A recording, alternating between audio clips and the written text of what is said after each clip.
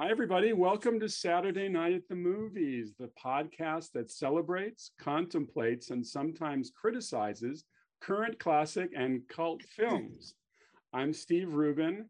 Here it's always Saturday night, and I'm pleased to welcome this week's guest, an old friend, actress, singer, Renaissance woman, Kym Karath. Hi, Kym. Hi, Steve. So fun to see you. It's only been 40 years. I can't really believe it's been that long, but yeah, there you go. Well, just for the listeners, Kym and I go back to 82. I was doing freelance work for the LA Times, and I pitched them on the idea of where have all the Sound of Music kids gone? And they were very excited to let me go run and do my research. And I have to say that yours was the most interesting interview for me because I walked up to your doorstep with Gretel in mind. And when you opened the door I guess you were in your 20s at the time, I said, yep. Oh my God, who is that? 22 or so. 20, yeah. 22, there you go. So it was fun. And I have to say, like many people, The Sound of Music is an evergreen for me. I return to it like I return to looking at a Mozart or listen to a Mozart or look at a Van Gogh. I mean, it's for me just an evergreen. And I was thinking today, I was doing a little meditation about what we would talk about. And it kind of, it dawned on me that here it is, it's 2022. At the time of this recording, we're in the midst of this horrible war in Ukraine. And I said to myself, oh my God, the scene in The Sound of Music in the auditorium at the end, when Georg is singing Edelweiss and the audience starts chipping in, bless my homeland forever. I almost broke down about that because it seems to me that yes, the movie is obviously an old movie, 1965, but more timely than ever. It is, it's remarkably timely, of course, right now. But overall, there is such an incredible universality to that movie, and the older I got, I learned more about the real Von Trapps and what Georg von Trapp actually did, which was to refuse the overtures of Hitler, not once, but 3 times, until people around him actually said, you can't keep refusing the offers of Hitler and be okay. At which point then he left with the family after having asked every single one of the children whether they would agree to that or not. He wanted the whole family to agree because he knew how difficult it would be to be a refugee. And it was for them. I mean, when they arrived in New York, it was the Catholic League that basically helped them and took them in. They had $15. They had nothing. They'd left everything behind. But, for me, one of the most remarkable, there's so much great dialogue apropos of the need to be the best person you can possibly be, the need for honor, and not just to go along with whatever it is that's happening that is not the right thing.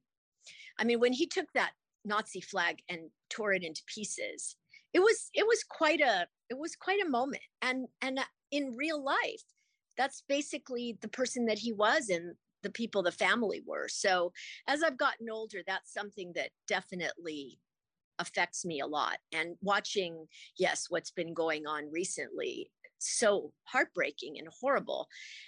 Thinking of all those people leaving things behind. I was watching the news yesterday to see a lot of Ukrainian women going back in that had left, going back in. I mean, these are amazing, tough people, and they're fighting for their homeland. And I certainly hope they prevail.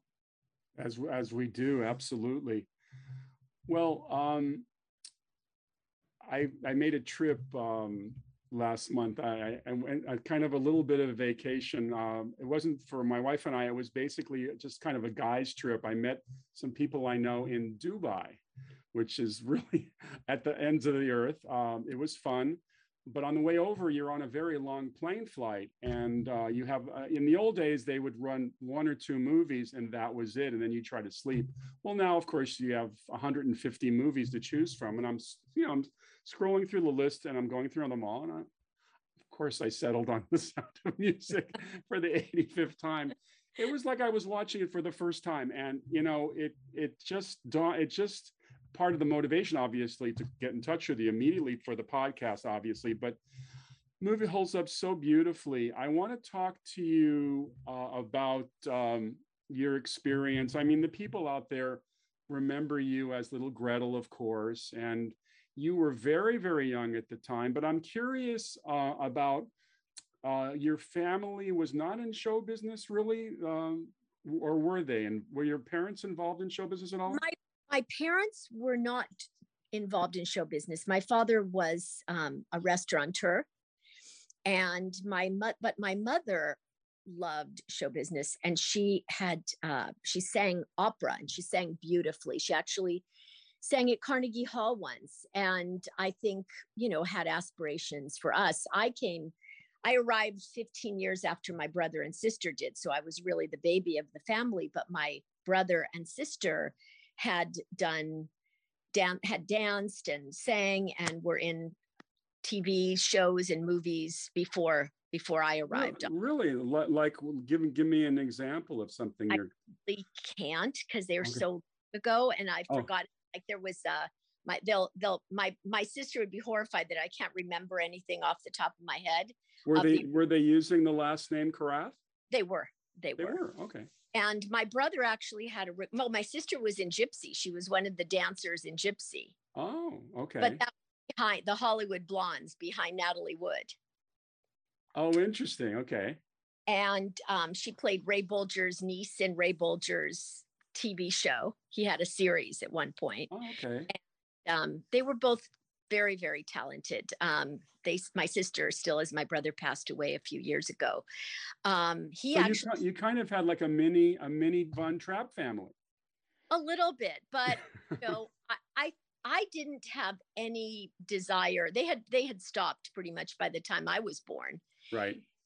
And except for my brother, who had a recording contract, and there's still one of his singles that you can listen to on YouTube. Yeah, YouTube. And it was a beautiful song. And he really shouldn't have given up singing. But anyway, by the time I was born, I think my mother was kind of tired of all of that. And she had tried to take me to a couple of interviews, which I rejected summarily at like 3.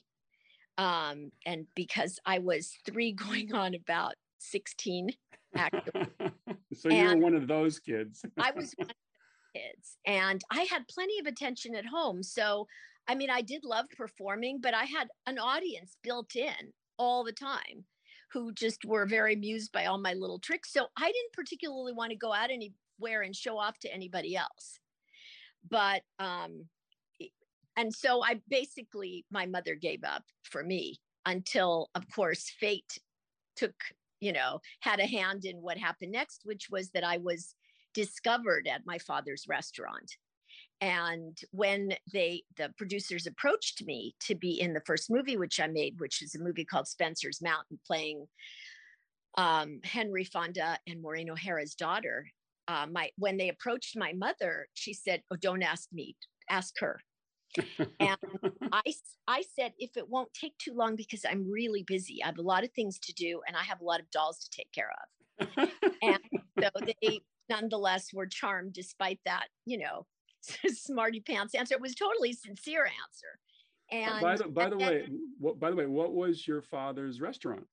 It was a restaurant called Albert Allen's, and he had another restaurant called Gigi's. Oh, wow. Okay. What kind of food? American food. Mm-hmm. Oh, yeah. So it's interesting. Okay. Yeah. And a lot of actors went into Albert Allen's because it was actually at Hollywood and Vine, basically. Hollywood and Melrose, right there. Hollywood and Melrose. Okay. Sorry, Melrose. Yeah. Let me just Melrose and what's the cross street there? Island, La Brea. No. all right, let me think about that. This was more or less, I think he was out of that restaurant by the time I was 6 or 7. So anyway, it was on Vine in any case. The only reason I'm asking you, and for the listeners, I didn't mean to distract Kym, but I'm like Kym, I'm pretty much an LA native, so I figure I know every restaurant, but I didn't know your dad's. It was gone a long, it was gone a long time ago, but there was a theater behind called the Angel Theater. And people like Telly Savalas and Robert Blakely were at that theater, and they would go into the restaurant all the time. Plus, you got all the people from Desilu, and it just was, I'm not saying it was a happening place, because I don't think it really was. It just was like a good neighborhood kind of place. Sure.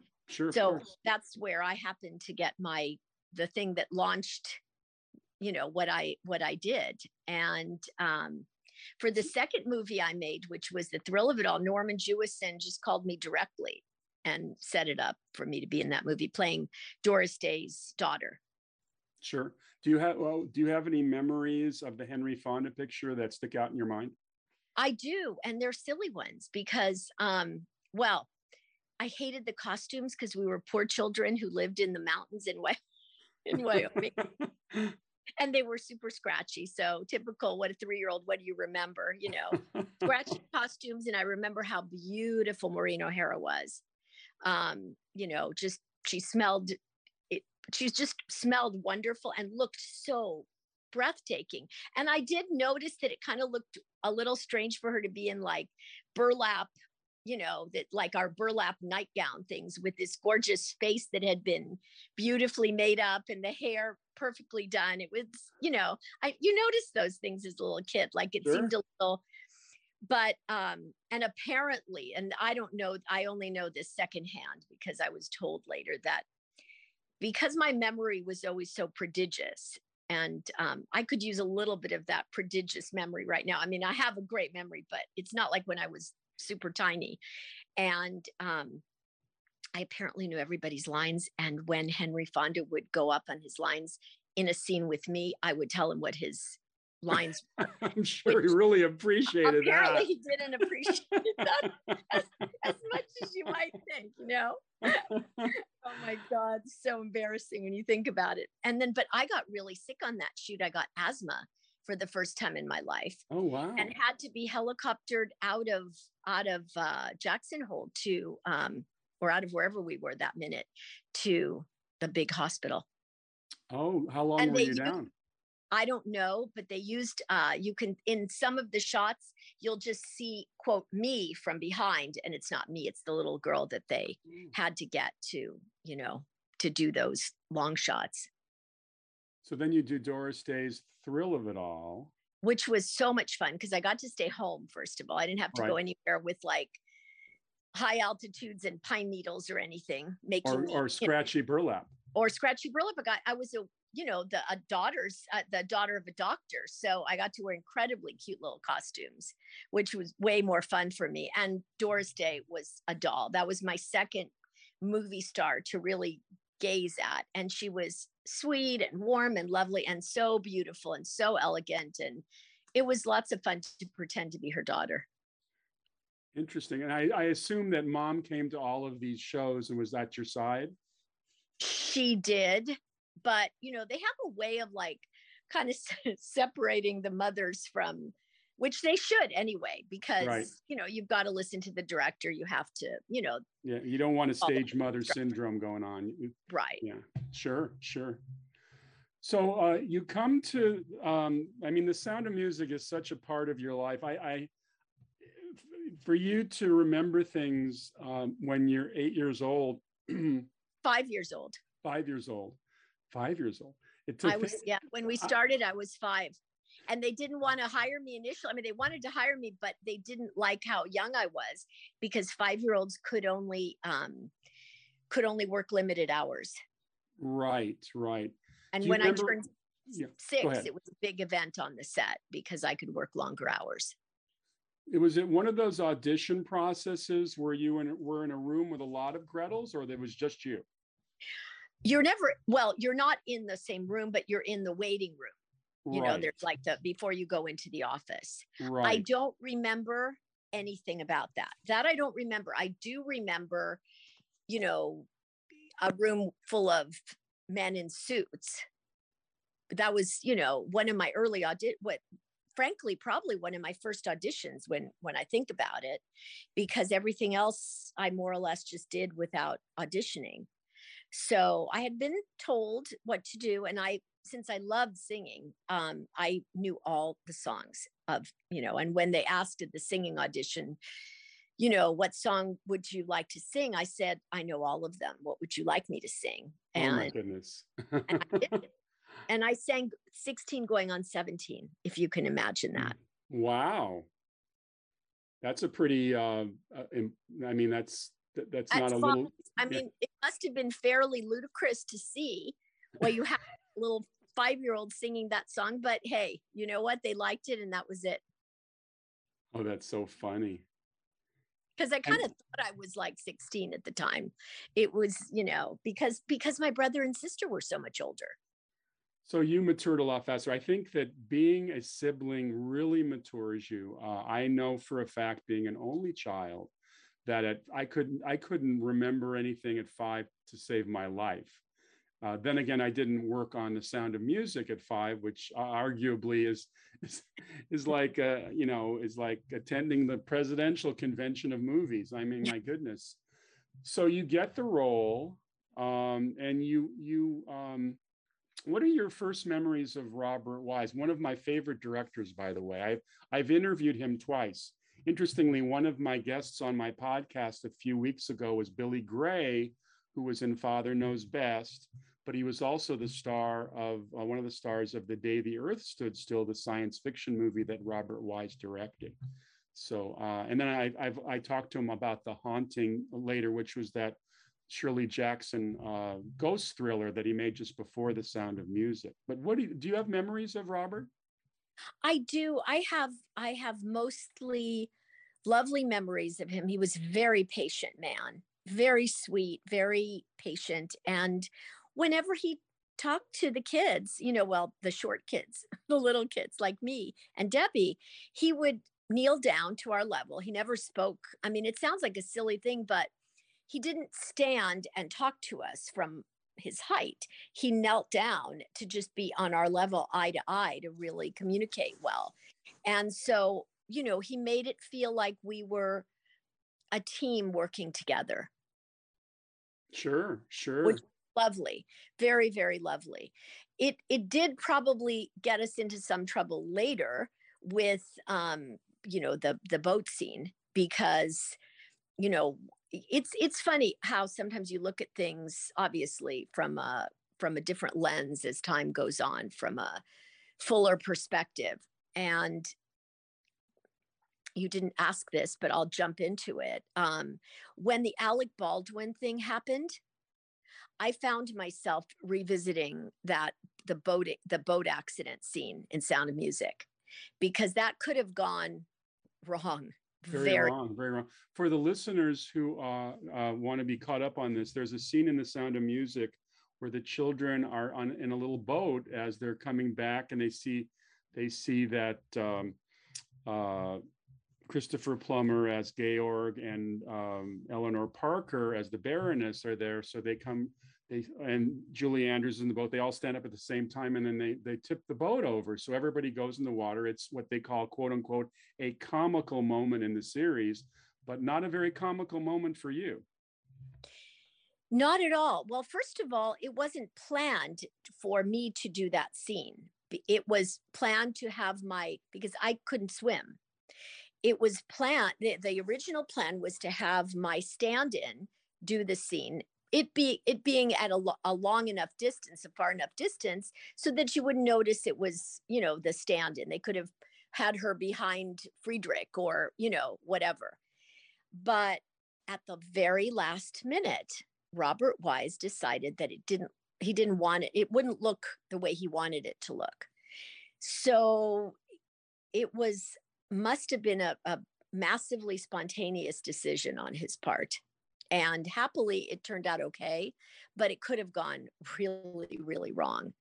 So he went to my mother and he asked her if I would do the scene. And my mother said, ask her. ask Kym, which was also a mistake on my mother's part, I might add, because we didn't ask a 5-year-old if they're going to go do something that's potentially super dangerous. And of course, because I loved Robert Wise and I loved everybody, and I was a team player, even though I was a little girl, I was like, okay, absolutely terrified. And they said, we've got, someone that Julie will catch you. But if she doesn't, for some reason, we have someone on shore who will jump in. Well, I mean, how many things can go wrong there? Just how many? They did it the first time. It worked out fine. We dried off, put those horrible costumes on again. The and drapes. The drape costumes, my least favorite costume, and did it again. But let me just backtrack a little bit. This was actually pretty traumatic for Julie because, as she's said many a time, right before they were going to start filming, Robert Wise whispered in her ear, "You need to catch the little one because she can't swim." Oh, okay. So she was pretty distressed by that too. Anyway, she caught me perfectly well the first time. He didn't like that take.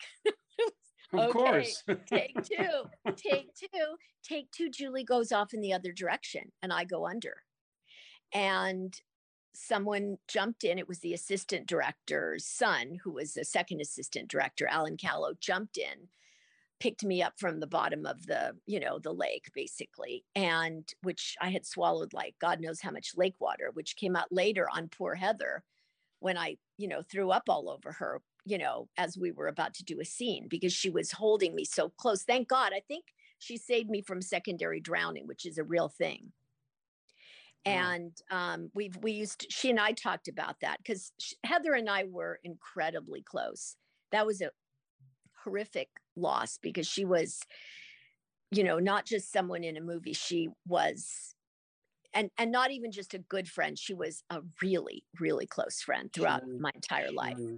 But in the later years, I told her, I think Heather, I think you saved my life that day because I was crying so hard and she was squeezing me so hard and it made me, vomit up all the lake water. But you don't vomit up the lake water on camera, though. That's a behind the scenes thing. No, that's, yeah. Wow. Although apparently Heather's story is, as they were starting the scene, Robert Wise said to her, Heather, there's something, we need to clean off your shoulder, your costume. You see her holding me like there's a jump cut. Right. And Heather's holding me. Well, it was just before that, anyway, it's kind of a lot to put a little kid through. And upon reflection may not have been a great idea. So things can go bad very fast on a set. Well, I wish this story had been told more widely because even though it's a totally different situation, I don't think John Landis would have allowed those children to be working in that river on the Twilight Zone movie when the helicopter fell on them and killed them. I think that these kind of stories need to be popularized so people know how important it is to protect kids. They broke every rule in the book on that movie. And for the listeners who don't know what I'm talking about, the Twilight Zone movie that was released in the early 80s had a horrible accident which killed Vic Morrow, one of my favorite actors, and the two children. But thank you for sharing that, because if there are some filmmakers listening to this podcast, they'll just see how important it is to do those extra safety checks and not put people in jeopardy like you. The film, and no matter how you look at it, film would have been just as good using the stand-in who could swim, kind of just shoved in the background somewhere of one of the taller kids, like Friedrich, like Nicky Hammond, for example. Sure. And nobody would have been the wiser. And then nobody would have been at risk. And thankfully, it all turned out fine, except I don't like rowboats and I'm not a great swimmer. But, it could have gone bad for no really good reason. Sure. You can't put people's lives at risk for a movie. You can't. No. So did they start shooting The Sound of Music in the studio before you went off to Salzburg, or did you? They did. They did. Okay. We had all our rehearsal. We rehearsed extremely precisely. We did all the recording, which was so cool. I mean, it was a multiple piece orchestra that we sang with. It was just so much fun to do that. I love that. And being on that, in the recording studios like that Sure. and watching the orchestra, and a lot of rehearsals so that we were ready. And we also started filming. And the first scene that we did was My Favorite Things. And Nikki likes to show, In the bedroom. yeah, in the bedroom. That was the first time we were fully assembled.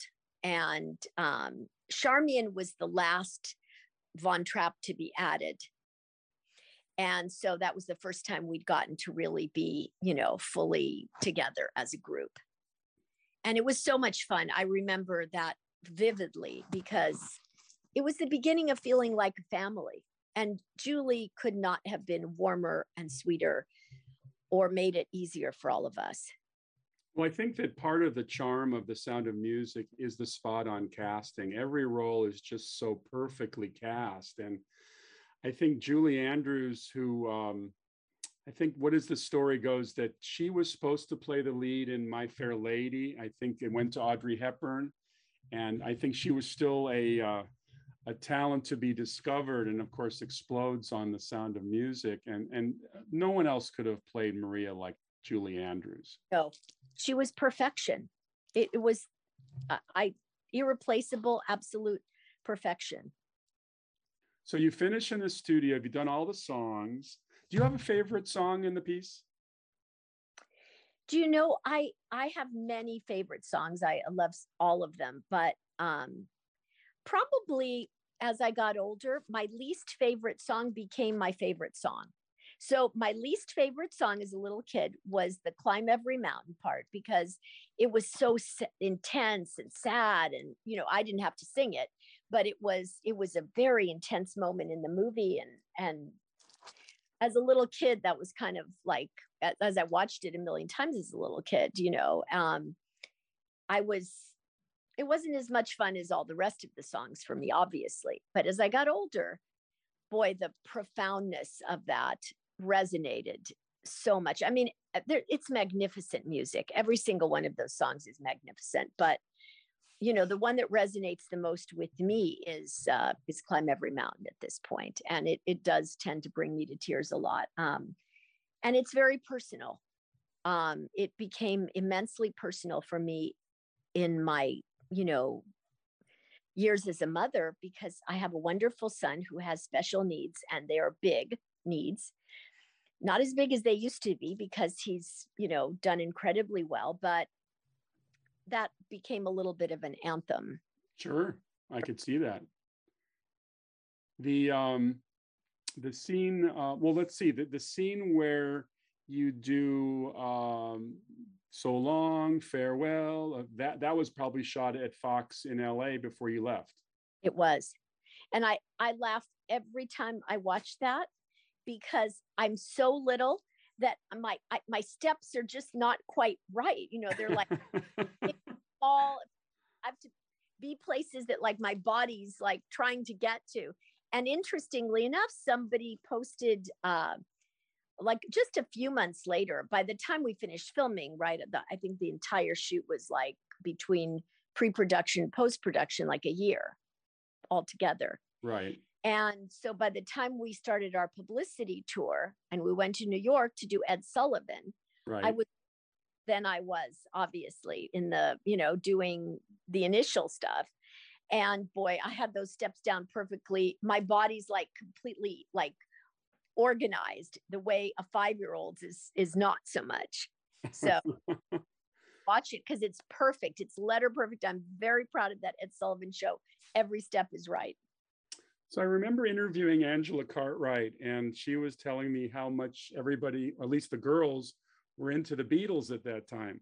Would you come and hang out with them and listen to Beatles music? Is that a memory?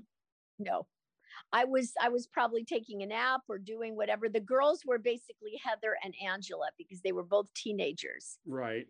And the two of them it was like Beatlemania. They were so adorable. I remember watching that from afar, but I mean, everybody loves the Beatles. So of course, I enjoyed them, but I didn't understand all of this rock and roll, these feelings that they were having. Did you, you probably spend more time, I would think, with Debbie. Not really. We ended up just basically when I was working, or we were all together doing things. Right, right. Debbie could work longer hours, so it was She kind was of older. thing. I had to go and, I don't know, take naps or something periodically, which I hated. So Do Re Mi, which is my favorite, was certainly filmed in Salzburg, at least the filming part of it. yeah. And I love the transition from being in the meadow and then on the bicycles. And that was just such a fun scene to watch. I kind of call that the first music video, but I don't think I'm right because I used to call it that until I saw Funny Face, that wonderful Fred Astaire movie. Right, right. Funny Face has what I think is actually the first music video. It is a song called Bonjour Paris. And Paris is seen from the three different perspectives of Audrey Hepburn, who goes to, I think, Montparnasse or Montmartre, I don't know where, she's with the intellectuals. And then you have Fred Astaire, who is, where did he go? I forgot where he went, but Kay Kendall is in it as well. And she's at the Ritz, and she's where all the haute couture is in Paris, on the Rue, all the different beautiful streets there for that. It's a great, sorry to talk about a different movie, but that is actually the first music video I think I've really seen. Well, I saw a little touch of your French accent, and I know that France holds a special place in your heart, I believe, because I think long post Sound of Music, but I know we're skipping ahead a little bit, but you went off to France, as I recall. In fact, when I interviewed you in '82, I think you had come back from France. No?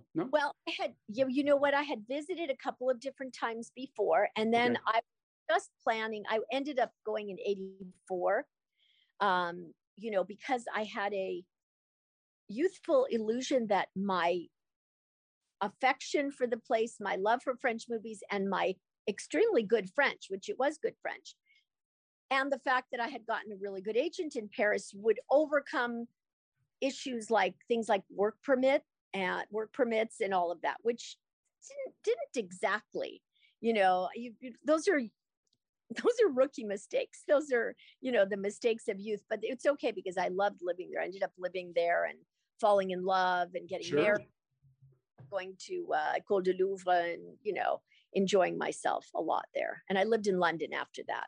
And then New York. When you finished The Sound of Music, I know you did television, you did some work, but you began to focus more on your singing, correct?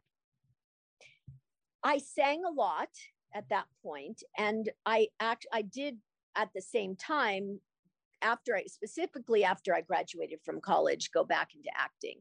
And it was unfortunately the heyday of sort of TNA dumb blonde stuff.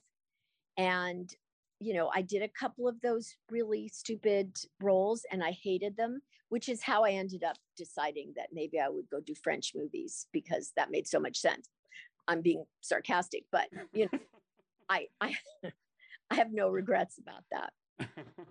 So did you went over to France, but you probably didn't get work because you had legalities. Legalities. And I didn't get married yet. We ended up getting married when we were living in London, me and Philippe. Got it. Time I was going to pull my resume together to get what I needed to get my British equity card, he was ready to move to New York. And so we ended up in New York, where I worked in All My Children for a little while before I got pregnant with Eric. Got it. But you still have ambitions to do acting, correct? Well, listen, let's put it this way. I'm not going to audition for things because I don't have time. Right. And by that, I mean, I've got my son and that's just a massive priority. I could work, but I can't just run around. And that's part of the issue with kind of an acting career. You have to be willing to go to a lot of go-sees for, so however, I'm writing, or I wrote, and I will write again once I can get this film finally made, which is which is the thing I am the most preoccupied with right now and have been for a while.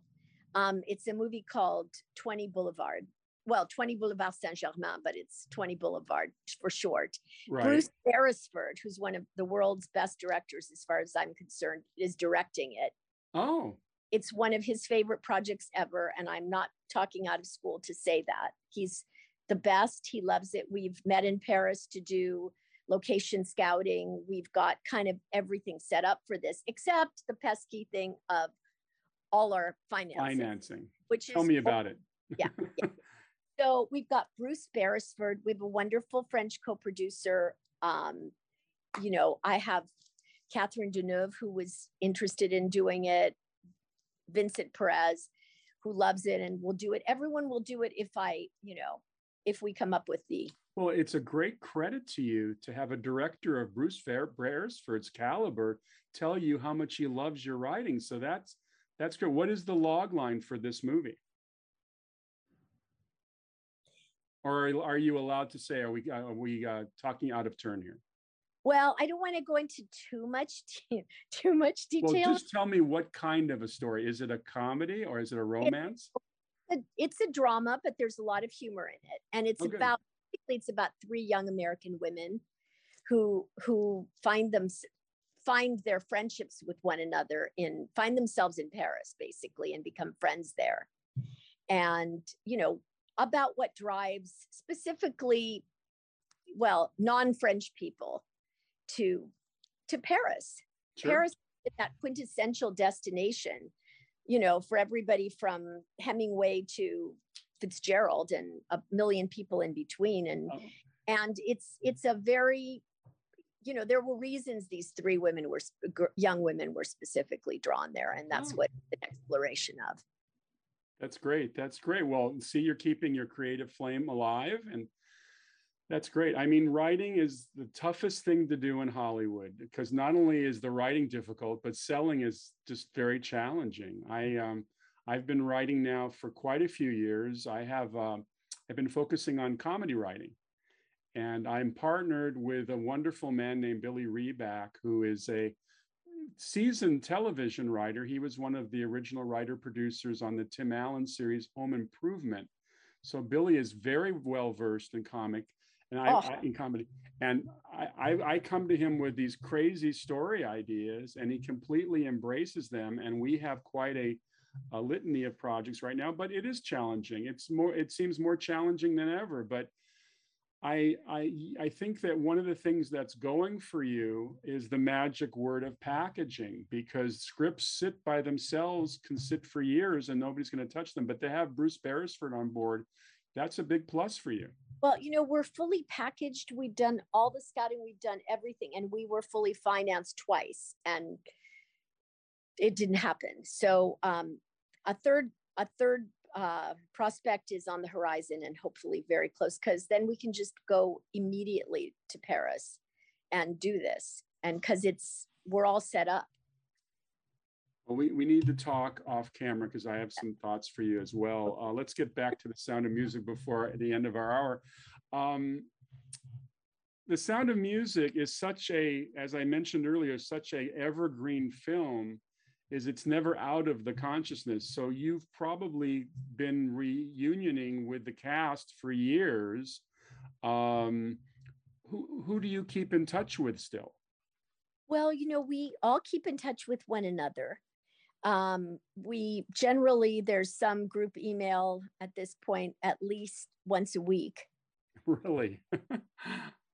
Some kind with, something to say. And, really, I keep in touch with everyone. Heather and I were besties, so right. and Sharmi and I, that was it. I mean, Sharmi's loss and Heather's loss are just, it's unrecoverable for us as a group. And and God knows when we're together now, we just feel their absence so much because we were a second family.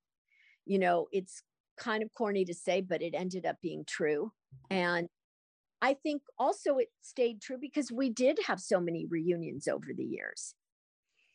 And, but what's been really, really remarkable besides that, which I think is incredible, the second family aspect of this, but it's that to this day, it doesn't matter what I said I've done or anything. If anyone hears anything about my having been in Sound of Music, which I can assure you I never lead with and I never even discuss it, but people love to talk about it. When they find out, they generally are so touched and thrilled. And everybody ends up telling me their wonderful stories of their families and how many Christmases they sat with their families to watch Sound of Music or something special they did standing in line somewhere. I had I mean, from every walk of life, from every nationality, it's from every country.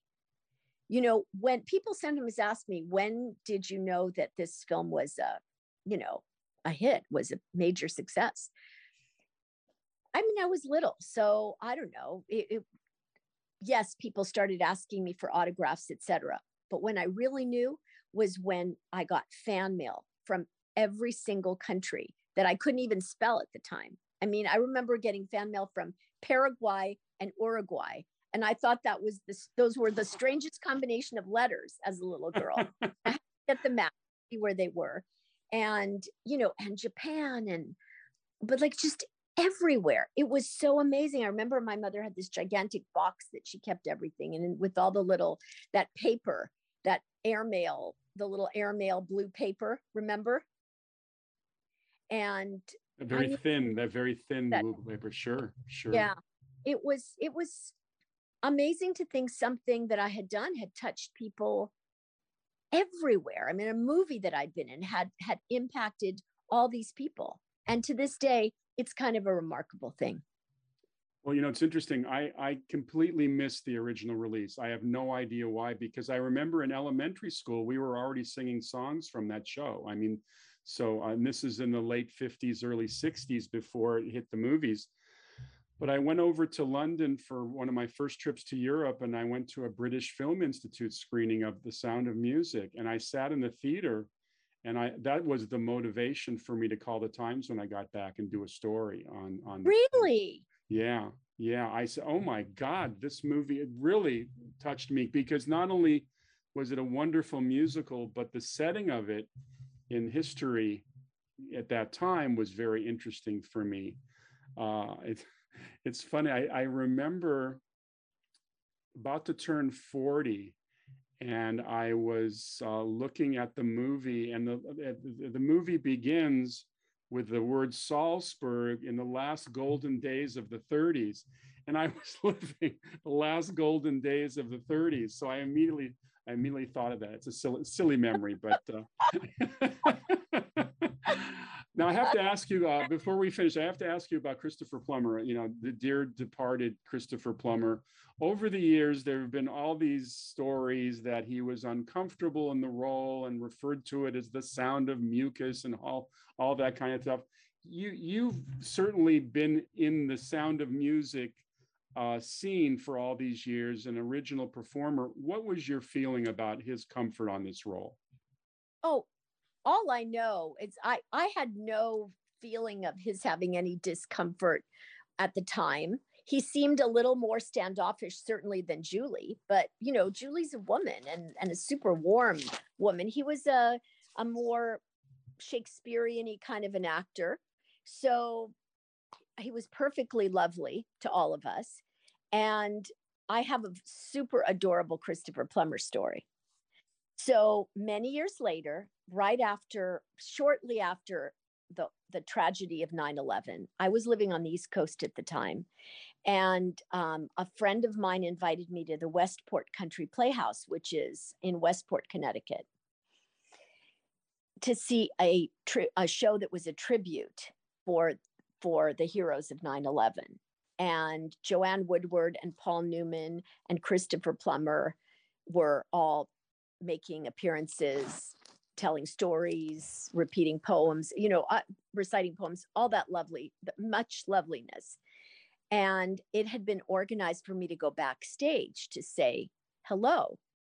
And when I got backstage, Paul Newman was waiting. Literally, Paul Newman was waiting for me. He said, "Your father has been pacing up and down. He's so excited to see you." And they basically ushered me, and Joanne Woodward too, adorable. The two of them basically ushered me into where Chris Plummer was waiting for me eagerly. And he just threw his arms out to me and said, "Kym," so happy, so sweet. And I mean, it was a beautiful memory, a super tragic, you know, event and sad tribute, but a beautiful one, and such a great memory of seeing him. And then at that point, when he found out I was living in Greenwich, and he was in Westport, he wanted me to come over and spend time, and et cetera, et cetera. So it was he was lovely, and his, oh my gosh, his wife was is so beautiful. They're just the perfect like theater pair. I thought of the Lunts. What was it, Claire and what, that very famous theatrical couple from like the 30s or something. Yeah, I think they were elegance. Well, I have no doubt if we're all around in 20 years, we'll probably talk about this again, because we seem to go every few decades. But I definitely want. Hopefully, we can do it from scratch, right? Because we'll have forgotten this entire conversation. I'm kidding. Absolutely not. No, just kidding. No, we're of the generation that we're not like our parents. When we're going to be in our 80s, we're not going to really be in our 80s. We're really going to be 60s. 60s the new 40, etc. My favorite T-shirt is "Dead is the new 80." Well, everybody, we've had a delightful conversation with Kym Karath, one of the stars of The Sound of Music, who will always be in our hearts as little Gretel. And thankfully, Gretel made it through that shoot with a little extra lake water, but she got through it. And every time I watch it, I still look at the scene where you're talking about your little finger to Julie when she comes back, and then you got the big laugh that it was in it was at Kurt's mouth, I think, or Friedrich's mouth. There you go. Everybody, you've been listening to the Lock 22 Network. Thank you to our wonderful producer, Ben Shrewsbury, for helping us put on the show. You've been listening to Saturday Night at the Movies tonight with Kym Karath. Thank you so much for joining us, Kym. Oh, it was my pleasure. It's always so much fun to talk to you. We've got to do it sooner than 40 years, though, again. Absolutely. Good night, everybody. Take care.